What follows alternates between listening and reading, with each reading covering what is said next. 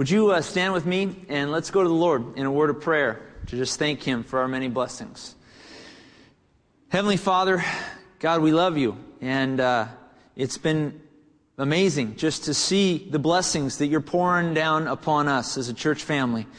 Lord, You are demonstrating visibly Your blessing to us by just the heritage of these children.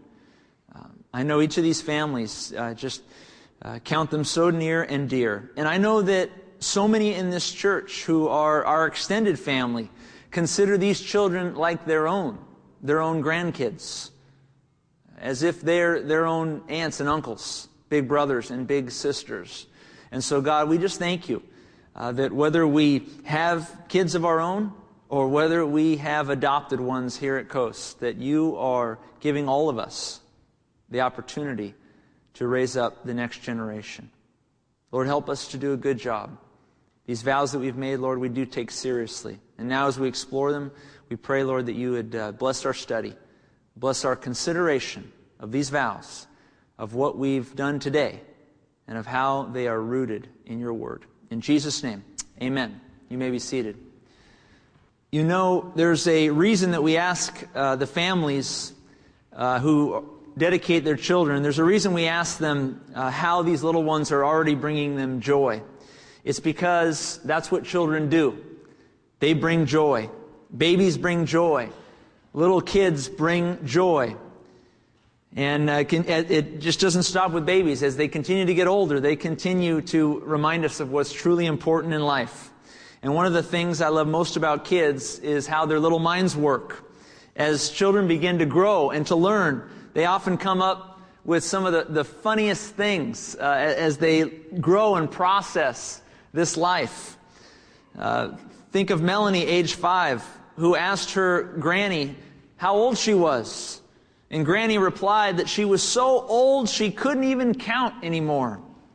And Melanie said, well, if you don't remember, all you have to do is look in the back of your panties and you'll find the answer. Mine says 5 to 6.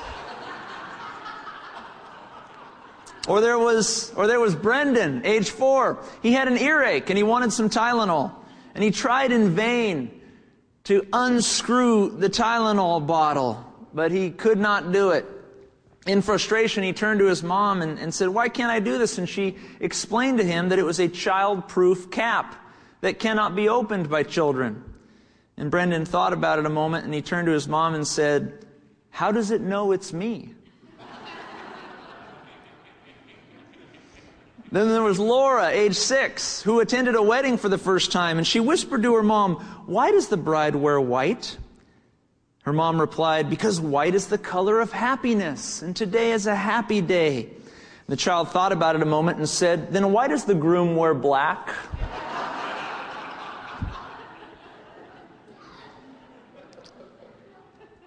I toyed with going with this one. I was juggling on this one, but I'm going to go for it. There was Jack, age 3. He was watching his mom as she was feeding his new baby sister. And after a while, he turned to Mom and said, Mom, why have you got 2? Is one for hot and one for cold milk? Can I get away with that? All right, just a few more. How about in church? A Sunday school teacher was discussing the 10 Commandments with 5 and 6-year-olds. After explaining the commandment to honor thy father and mother, she asked, the teacher did, to the students, is there another commandment that teaches us how to treat our brothers and sisters? And without missing a beat, a little boy raised his hand and said, thou shalt not kill. After church, 3 boys were bragging about their fathers. The first boy said, my dad writes for the newspaper. He gets $100 per article. The second boy said, oh yeah, well my dad writes books. They give him $1,000 plus royalties. And the third boy, the pastor's kid, said, I got you both beat. My dad writes sermons for the church. And after it's over, 8 finely dressed men get plates to collect all the money. And last but not least, just a couple days ago, true story, my son Bennett turned to Casey and said, Mom, will it always be snowing in heaven? Casey asked Bennett, "Why do you think it's going to be snowing in heaven?" Bennett replied, "Because Christmas is Jesus' birthday, and it snows at Christmas time, and when we're in heaven, it will always be Jesus' birthday." My wife probably cried at that too. We love our kids, and even those who don't have children of our own, or maybe children that are far grown now, we are still aunts and uncles, adopted grandparents, big brothers, big sisters. We all have a responsibility to these kids, every single one of us. Why do we make vows like we do today? Why do we dedicate our children to the Lord? Put simply, because the Bible urges us to dedicate our children to God, to make vows. There is a biblical basis for what we've done. And these parents who have made these vows know that. Such parental vows are alluded to in Proverbs 31 verse 2 on your outline, where the King Lemuel at the end of Proverbs 31 speculates. He says, "What are you doing, my son? What are you doing, son of my womb? What are you doing, son of my vows?" He's probably speaking generically of his kingdom, but in particular, he's making mention of the fact that he's made vows. He's made promises to his children, to those under his control, his purview. He's made vows to them. And we know also that child dedication is rooted in Scripture. If you look at 1 Samuel chapter 1, verse 11, you'll read the story of Hannah, who was unable to get pregnant. I know of so many instances of women and couples who have gone through that experience. And here Hannah is praying and beseeching the Lord for a child. And she makes God a vow as she waits for a child to be conceived. Verse 11 of chapter 1 Samuel. "And then Hannah made a vow and said, 'O Lord of hosts, if you will indeed look on the affliction of your maidservant, and if you'll remember me and not forget your maidservant, but will give your maidservant a male child, then I will give him to the Lord all the days of his life, and no razor shall come upon his head.' I'll give him to the Lord if you'd bless me with a child." She makes mention of the fact that no razor would come to his head. That's with respect, if you look back at number 6, we won't turn there now, but it's called the vow of the Nazarite. It was a particular subgroup of people that were set aside, who devoted themselves to particular focused ministry for the service of the Lord. In essence, Hannah was promising that if God were to grant her request for a child, then she vowed to give that child back to Him, to be used completely for His service. The rationale behind such great vows should sound familiar to you, for they are in fact the same vows we asked our parents to make this day. The first vow, do you recognize that you and your child belong to the Lord, and that God is to be the central focus of your family's life? The second vow, do you desire to dedicate your child to the Lord for His use, unhindered by any personal ambitions you may have for your child? And on and on. Each of these 5 vows that we asked our parents to make are deeply rooted in God's Word. And today I'd like us to consider briefly the scriptural basis of these vows. And as we consider them, as we consider how the vows that God has called us to make for our children, let us remember that these are not just vows for the immediate families that stood on this stage. These are vows for grandparents. These are vows for aunts and for uncles. These are vows for big brothers and big sisters. These are vows for all of us who serve and take responsibility, as we all do, for the children here at Coast. So what about the first vow? Do you recognize that you and your child belong to the Lord, and that God is to be the central focus of your family's life? You know, in this vow is intrinsic the notion that everything belongs to God. Everything. Nothing is outside His control. Psalm 24 verse 1 says, "The earth is the Lord's, and all of its fullness, the world and those who dwell therein." It goes on to say in Psalm 127 that children are a heritage. Children are a gift from the Lord. The fruit of the womb is a reward, the psalmist writes. And if you were to look at that 1 Corinthians passage that I made mention of there, 1 Corinthians 6, Paul speaks on and on about how our bodies are temples of the Holy Spirit. That we were bought at a price, Paul writes. We're not our own person. We're God's. We've been purchased by the blood of Jesus Christ. Our very body houses the Holy Spirit of God. We are not our own, and neither are our children. Amelia, Jane, and all of the babies that were up here today, they're God's. They're not ours. These babies, these children, they're God's. And we would do well to recognize that. And that leads us to a second vow. Do you desire, therefore, to dedicate your child to the Lord for His use, unhindered by any personal ambitions you may have for your child? Intrinsic here is the concept that, Lord, use my child as you see fit. Again, in 1 Samuel 1, Hannah said, Lord, I will give him to you all the days of his life.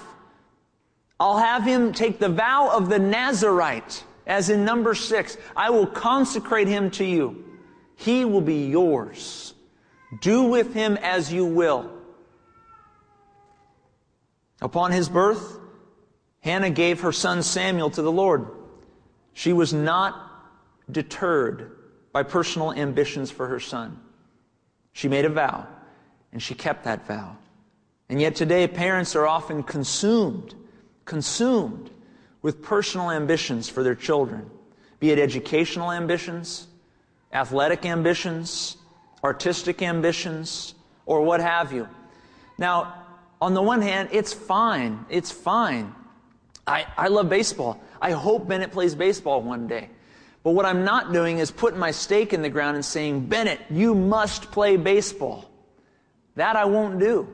That's the difference between having maybe a hope as a father and having a selfish ambition. You see, ambition in Greek is the Greek word there, epitheia. And it's interesting about this Greek word epitheia. It is always preceded by the word self, as in selfish, as in self-centered, as in self-seeking. Every time you see epitheia in Greek in the New Testament, it is all the word ambition. It always is preceded by the word self, or some variation of it. Usually selfish ambition. Let nothing be done out of selfish ambition, Paul writes in Philippians 2. So instead of mapping out your child's future, be it their education or their athletics or their artistic abilities, why not map out a prayer routine for them in which you continually go before the Lord and say, Father, whatever you want, that's what I want. Lord, whatever you want her to be, that's what I desire. Whatever you want him to do, God, that's what I want him to do. In 1 John 3:2, John here is primarily speaking of what will be like in heaven with the Lord. But the concept remains true not only of the heavenly realm, but also of this world. He writes, Beloved, now we're children of God, and it's not yet been revealed what we shall be. But we know that when Christ is revealed, we shall be like him, for we shall see him as he is. Once again, John is primarily looking forward to the heavenlies. But he's also making a statement that's true of this life, and that is that we don't know what God may do with those who are entrusted to him. Who knows what great heights they might climb to? Who knows, of course, one day on that final day, what we will look like, our sanctified self before the Lord Jesus Christ, when he comes to take us home to glory. Who knows what we'll look like? And the same is true in this life. If we are to give our children to the Lord, and instead of saying, well, my son's going to go to this college and get this degree and go into this field of study. I was reading a school back from where I'm from, and there was a school newsletter that I was given. And I was reading on the school newsletter from Northern California the list of the graduates and where they had gone. And it was fascinating to me just the way the school had arranged it, of course. They had arranged it in such a way as to highlight those graduates from that private institution to showcase who was a doctor, who was a lawyer. They were showcasing, in their mind, the professions which are very worthy, no doubt. But it was fascinating to me how the other professions that maybe were of lesser significance were much, much lower down on the list. Or the colleges that the students went to. They'd put the greatest universities toward the top and the ones lesser so toward the bottom. How quickly we forget that a lot of accomplished people don't even get out of high school. People like Vincent van Gogh. People like Ella Fitzgerald, Julie Andrews, Albert Einstein, Ronald Reagan. I could go on. How many people didn't even finish high school? And yet we have such a resolve. And of course, well-founded. We want our kids to be educated. We want our kids to be well-versed in the Scriptures and in knowledge and in wisdom. But boy, I tell you, it's amazing. We put all this ambition sometimes into our children, and we think if they don't meet all these goals, they're not going to make it. You know what? The Lord has higher plans than our plans. I don't know if Bennett and Mallory and Amelia are going to go on to college. I don't know if they're going to go to the mission field. I don't know what profession they're going to go into. But you know what? I don't care. All I care about is that Bennett and Mallory and Amelia love the Lord Jesus Christ. If they love Him, I've done my job. If they love Him, I will trust God for the rest of it. If they have a robust faith in Christ, I will give my ambitions over to Him and say, Lord, you take it from here. Because then I will know that they are in a wise and safe place, focused on kingdom principles. Our job is not to establish lofty ambitions, but rather to ground our children in God, in His Word. How do we do that? Vow number 3 on the back of your outline. Do you promise to teach your child the truth of God's Word, to pray for and with your child, to point them to faith in Jesus Christ? Concept of training here, of submersion in truth. Proverbs 22:6, train up a child in the way he should go, and when he's old, he will not depart from it. It's not a promise, but it's a general principle of truth, this proverb is. It does not mean, and I know it does not mean that, because I've watched families who have raised up their kids best they could in the church, with godly influence, godly teaching all around them, and I've seen some of those children still fall away from the faith. Usually just for a time, though. So this is not a promise in Proverbs 22:6, but it's a general rule of truth. That's what the Proverbs are. They're general rules for life. And if you are focused on training that son or daughter in the way he should go, then the chances are that when he is old, he will remain in the faith. Paul speaks of, in Galatians 4, he speaks of wanting Christ to be formed in his children, formed in those to whom he ministers. I was talking with a pastor earlier in the week, actually. I was prompted by a wonderful brief speech up in Santa Ana at a Presbyterian church. I heard John Ortberg, a Presbyterian pastor he's up in the Bay Area in Menlo Park. John Ortberg is a real dynamic speaker, but real grounded, real down-to-earth man. And his topic was on the concept of transformation. Are you being transformed? Are you growing? Are you deepening your faith? And he was talking about the concept of how do we become transformed? How do we grow? And of course, a part of that happens right here.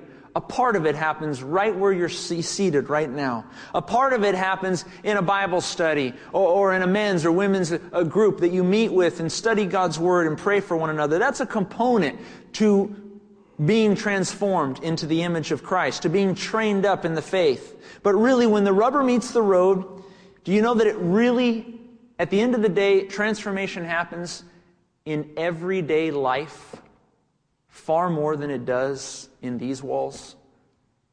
What do I mean by that? Look on your outline at Deuteronomy 6. Notice what Moses says through the word of the Lord. It says, "Hear, O Israel, the Lord our God, the Lord is one. You shall love the Lord your God with all your heart, all your soul, all your strength. And these words, which I command you today, shall be in your heart. You shall teach them diligently to your children, and shall talk of them when you sit in your house, when you walk by the way, when you lie down, and when you rise up. You shall bind them as a sign on your hand, and they shall be as frontlets between your eyes. You shall write them on the doorposts of your house and on your gates." Real transformation, real training, your child's transformation and your own, don't entrust it to the church. Not just the church. Don't entrust it to a pastor or a ministry leader. Don't entrust it to a Bible study or an Awana program. Those are helps. Those will bolster it, no doubt. But at the end of the day, if your training is not in your house while you're seated, when you're walking with your children, when you're lying down with them, when you rise up with them, if training isn't happening then, you're setting your family up to fail. Deuteronomy speaks of training on the way, wherever you go. Some of the most keen opportunities to train my children come in the car. Usually when it's just my wife, as she's driving to school, and it's crazy. And my wife will tell me there are some days where it's crazy in the car, and she'll get flustered, like any mom would. And it'll be a rough morning, and she'll walk out having dropped the kids off at school. She'll come home just exhausted. But then there are other days where she gets in the car, and it's crazy. And yet my wife finds that way to use the chaos to draw Bennett and Mallory back into a focus on the Lord, into a centering on Him. I know a lot of families that have really like rigid bedtimes. You must be in bed at 7 o'clock or at 7:30 or at 8 o'clock. But you know what I find? I find that when I go to, walk in my kids' rooms at night and it's time for bed and I'm laying down on the bed with them and at the end of the day, my temptation is to get out as fast as I can so I can go downstairs and spend time with Casey and watch a movie or just hang out. That's my temptation. But it's funny. My kids don't want too much to do with Daddy throughout the day, but come nighttime at bedtime, Mallory and Bennett want me to lay down. They want me to stay. They want me to sit there and talk to them. They want me to share. And it's amazing. If I was rigid on bedtime, I would miss out on training opportunities with my kids. And sometimes I do. Sometimes I kiss them goodnight, I pray, and I'm out. And I fail to spend 10 more minutes, 15 more minutes, because it's a precious time right then. Mallory's heart's ready then. It wasn't ready throughout the rest of the day. Bennett's heart's ready right then. It wasn't ready throughout the rest of the day. But something about that last moment of the day that's precious. On the way, Moses says, through the word of the Lord, as you sit, as you walk, as you lie down, as you rise up, that's when training happens, not just here. Part of training, with training comes also discipline. Number 4, do you commit to admonish and lovingly discipline your child, that he or she may know what is acceptable and pleasing to the Lord? This is the notion here of knowing I need to correct my children when it's appropriate. In Ephesians 6, Paul speaks of children needing to obey your parents in the Lord, for this is right. And it comes with a promise that it'll be well with you, verse 3, and you'll live long on the earth. Fathers, do not provoke your children to wrath, though, but bring them up in the training and admonition of the Lord. Do you know that the obedience of children is a key qualification for church leadership? We take that very seriously as we bring in staff, as we bring in elders, key leaders of the church. One of the key qualifications when you look at 1 Timothy and you look at Titus is that the children be submissive, not insubordinate, but be obedient. About 10 times, too, in the book of Proverbs, it speaks of the rod of correction. The rod of correction that is to be used to discipline children.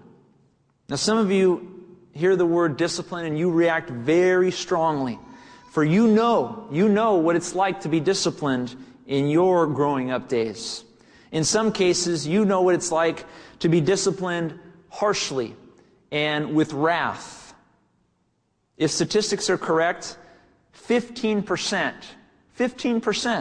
of the people in this room have experienced some kind of physical abuse, often in terms of physical discipline,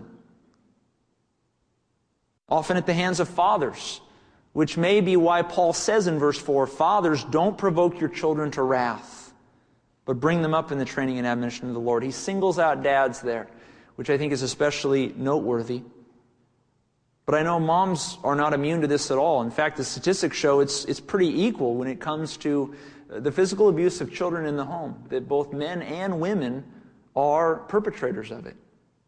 And to those of you who have been physically harmed by a parent or a family member, we stand beside you. We're available to hear your story if you ever wish to tell it, and to give you the support that you need, if you need it. But let us remember, just because some abuse physical discipline doesn't make physical discipline inherently wrong. In fact, if we're being careful with Scripture, we'll notice throughout Proverbs, and I've given you a number to look on your own at home, we will notice that the Scriptures bear witness to the fact that parents must discipline their children.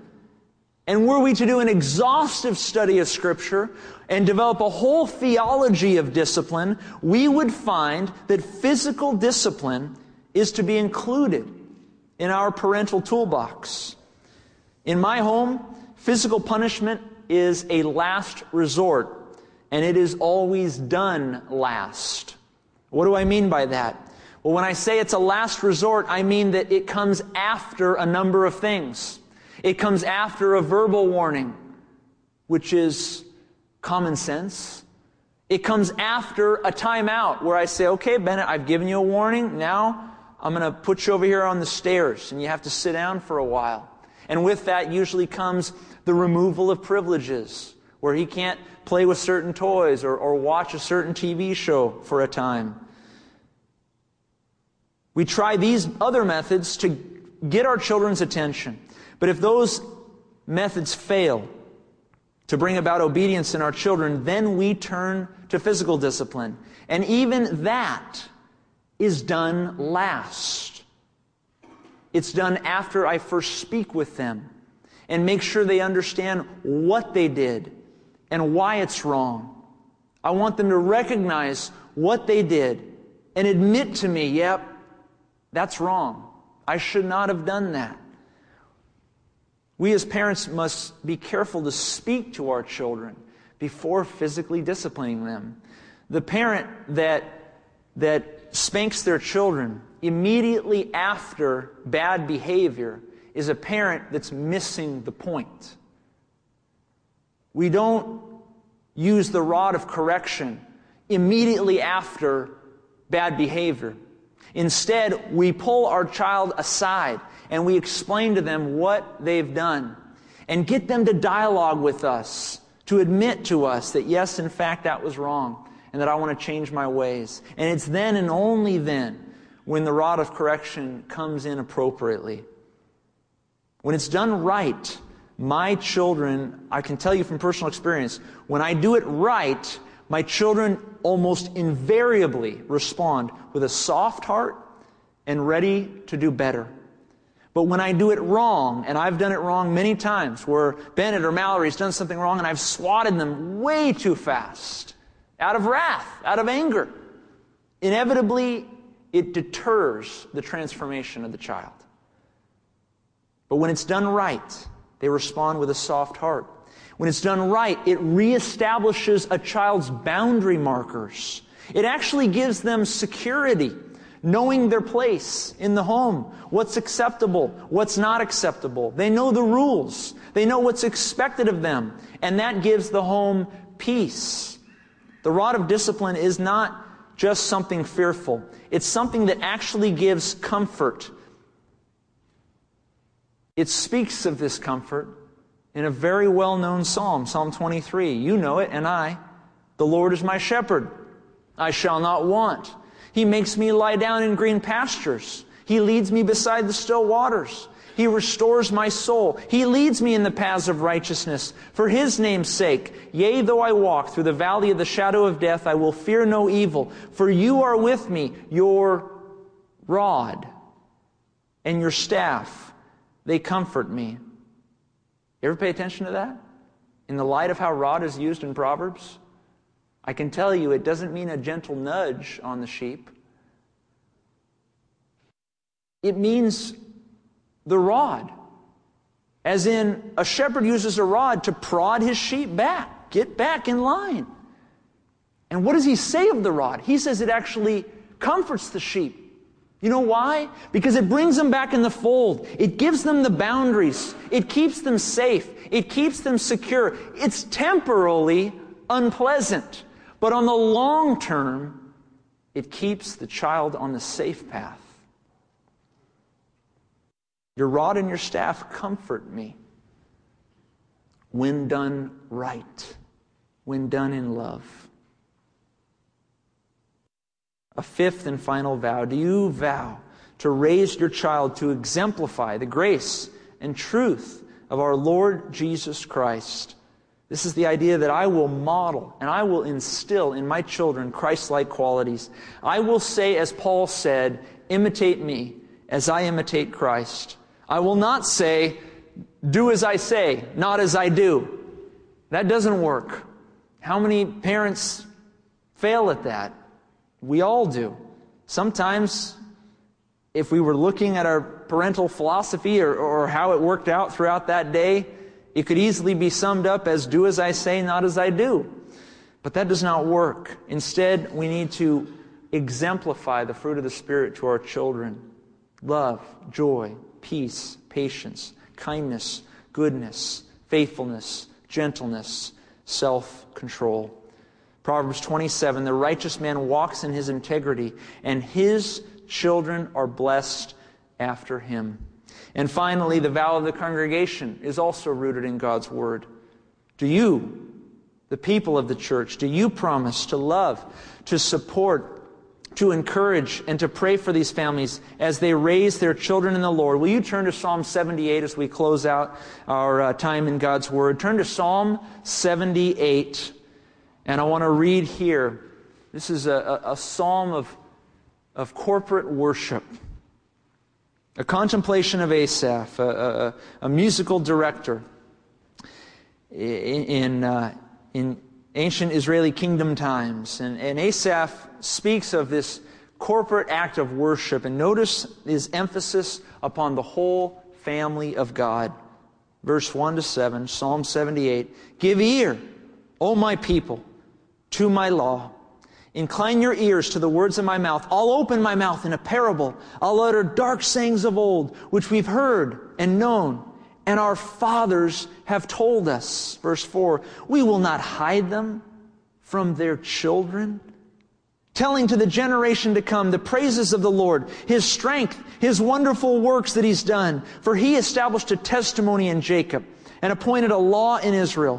Which He commanded our fathers, that they should make them known to their children, that the generation to come might know them, the children who would be born, that they might arise and declare them to their children, that they might set their hope in God and not forget the works of God, but keep His commandments. This is the responsibility of the whole corporate body.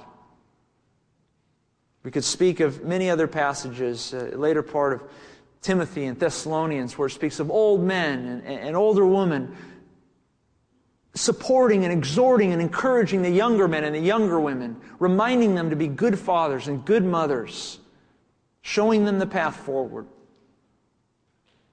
To the grandparents here today and those who have gone down life a little bit longer than the rest of us, you have a huge role to play. Please help these young families. Insert yourself into their life. Trust me, they want you to. They want help. They want encouragement. We need advice. And we need free childcare, for crying out loud. So, Kevin, I'm going to bring Amelia and Bennett and Mallory over today. You've got your own. But for those who don't, free childcare. And then to those without kids, you have a role. Just because you're single or just because you're a young man or a young woman or newly married and no kids, that doesn't mean you have no role to play with these children. You're their aunts. You're their uncles. You're the fun ones. Watch out for these kids. Bless them. And to the families, you've got a huge responsibility. Would you seek guidance for it? Would you go here for that guidance? There's a lot of philosophies of parenting out there. I've read many. I'm particularly grieved by those philosophies that suppose that discipline is for a bygone era. That is wrong. That is wrong. The Bible speaks of godly discipline. Parents of children today, go here for your parental philosophy. Seek other families whose children you look upon and say, wow, those children are doing well. What advice can I get? How can we mutually share our strengths, our weaknesses? No parent is perfect. We all have our strengths and weaknesses, and we can learn from one another and from those who have come before us. Let's pray. Heavenly Father, thank you, God. Thank you for our family at Coast. Thank you for our immediate families in our own homes. God, we're blessed. Whether we have children or not, Lord, we also know that we're responsible for these kids. And we pray, God, that you'd help us to be wise moms and dads, grandmas and grandpas, aunts and uncles, brothers and sisters. Help us to rally around one another, help one another, encourage one another, spur each other on. God, you have given a good blueprint of what it means to raise children in you. You've given us vows, godly vows, that we are making today, that we are renewing today. Lord, help us to meet these vows, to give our children to you, not hold back, but to give them totally to you, unhindered by our own ambitions. Lord, we love you. We can't wait to see what you will do with our children. In Jesus' name we pray. Amen.